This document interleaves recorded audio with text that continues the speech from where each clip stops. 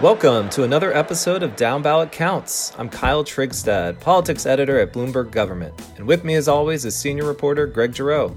It's Monday, August 24th. The Democrats turned in an impressive effort last week and pulled off fairly seamlessly the first ever virtual national convention. Now, it's Trump's turn. Today, we'll talk to former Republican Congressman Tom Davis as his party kicks off its convention week and looks this fall to hold on to the White House and the Senate. Later, we'll discuss a notable campaign ad currently airing in Georgia. We were there with 99% of the precincts counted. Number of other key down-ballot races. This is a very dramatic turn. We will have to look. House will be in order. Chair requests that members clear the aisle, take seats, and cease audible conversation. From Washington, this is Bloomberg Government's Down Ballot Counts. But up first is Giroux's Gem. Giroux's Gem, my number of the week, is 49. That's the current number of House and Senate races this year in which women are the nominees of both major political parties. That's according to the Center for American Women and Politics at Rutgers University. That eclipses the previous record of 33 set in 2018. We still have a few primaries left to go, so this number may climb yet. The total includes Oklahoma's 5th District, where two Republican women, businesswoman Terry Neese and State Senator Stephanie Bice, are competing in a runoff Tuesday for the nomination to oppose first-term Democrat Kendra Horn. I will have a preview of that runoff later Monday on our website, about.bgov.com. Notable races involving two women also include the main Senate race between Republican Senator Susan Collins and Democratic challenger Sarah Gideon, and also three contests in Iowa, the Senate race between Republican Senator Joni Ernst and Democrat Teresa Greenfield, the 1st District race between Democratic Congresswoman Abby Finkenauer and Republican Ashley Hinson, and the open 2nd District race between Democrat Rita Hart and Republican Mariannette Miller Meeks. Iowa didn't even elect a woman to Congress for the first time until 2014, when Ernst was elected to the Senate. And that, Down Ballot Counts listeners, is your Giroux's Gem of the Week. All right, up next, we'll bring on Tom Davis. This is Bloomberg Government's Down Ballot Counts. Joining us now is Tom Davis, a former congressman from Northern Virginia and currently a partner at Holland & Knight. Tom, thanks for coming on Down Ballot Counts. Well, thanks for having me. So we are 10 weeks out from the elections. You are a former head of the House Republican campaign arm. Let's jump right to it. What's your read on the battles for Congress? Well, the House is clearly uphill for Republicans at this point. They have a number of opportunities to pick up seats, but they're also on defense in some seats. North Carolina, for example, they've lost 2 seats off the bat because of a gerrymandering decision by the North Carolina courts. So it's a struggle. It has not, I think, at this point crystallized in terms of which way it's going, but the fights are basically in the outer suburbs. If the Republicans can come back in these areas, I think they'll make significant gains. If they can't and they continue to lose ground in the suburbs, it could go the other direction. And I know you're still in touch with a lot of your former colleagues and other Republicans in Congress. What are they saying about their expectations for November, or even what are they talking about in terms of the possibility that Democrats have total control of Washington next year, and what that's going to be like? Well, let me start with the House right now. There are a number of House seats that are really on the razor's edge. We put them in, they're competitive.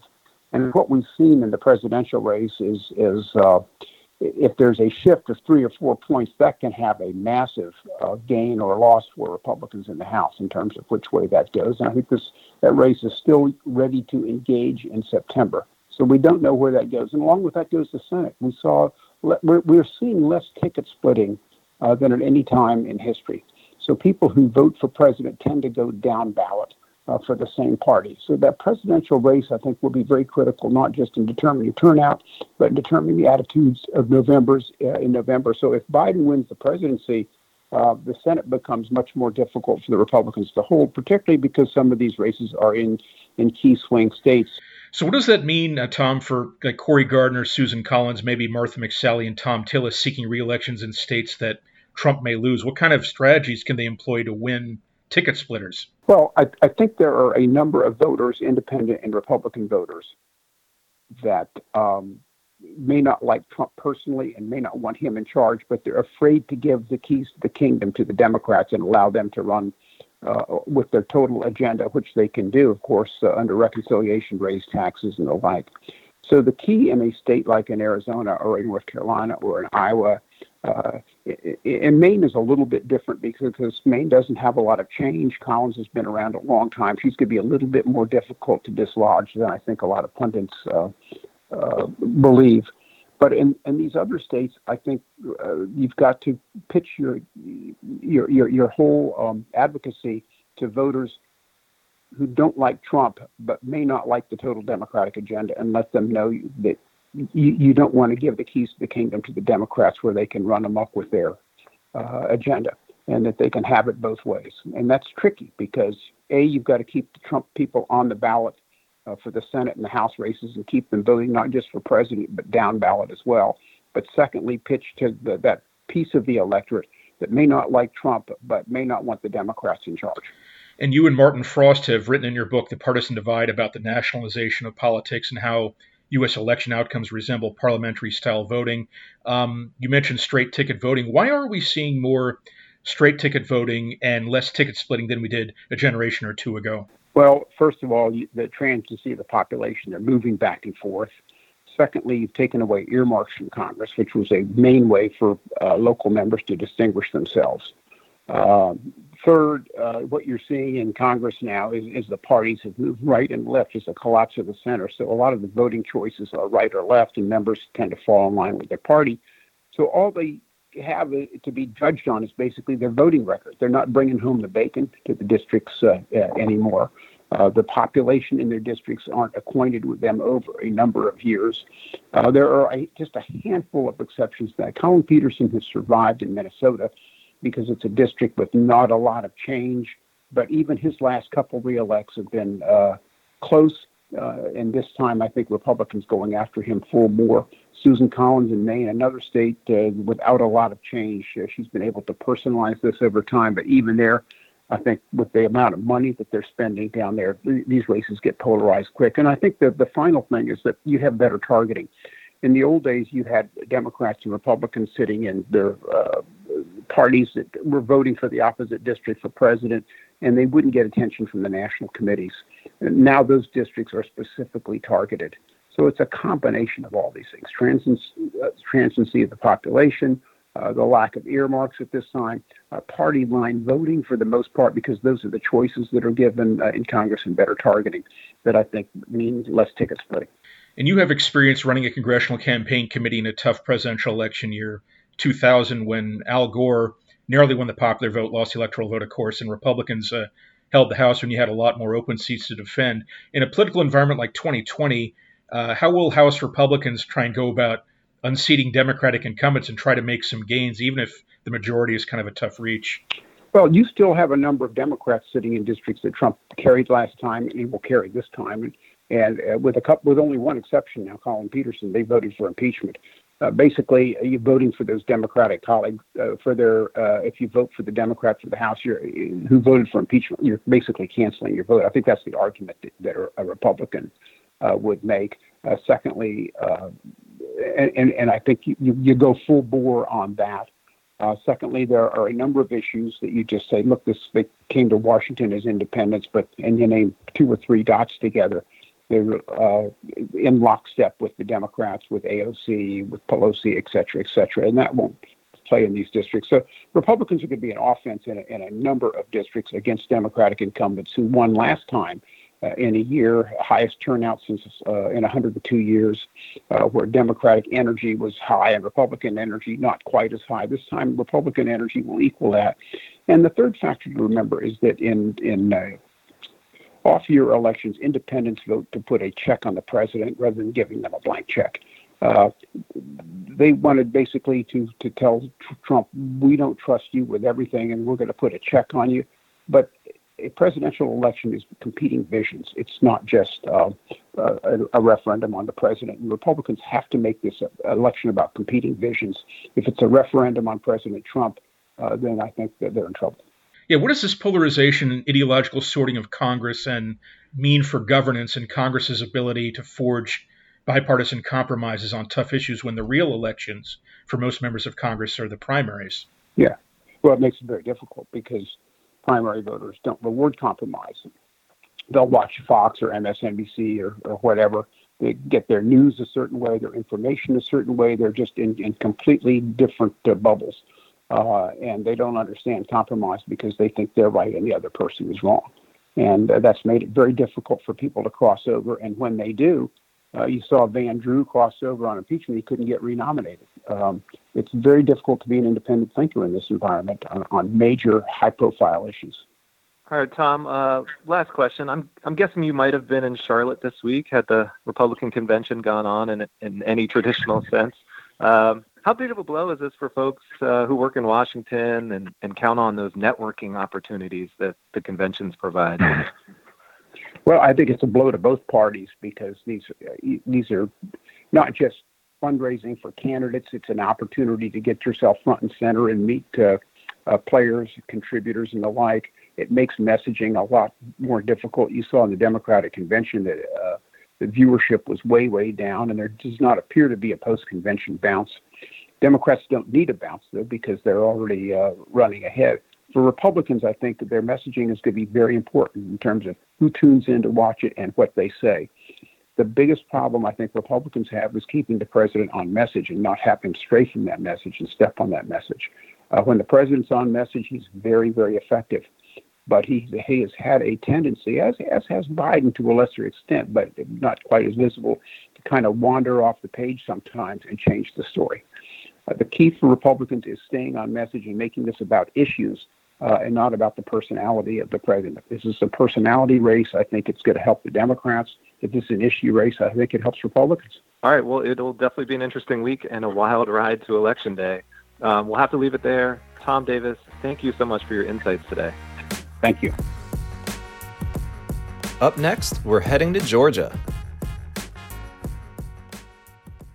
I named Jordan after the river in the Bible. I never expected to be in Congress, but then my son was murdered. Jordan didn't deserve to die that way.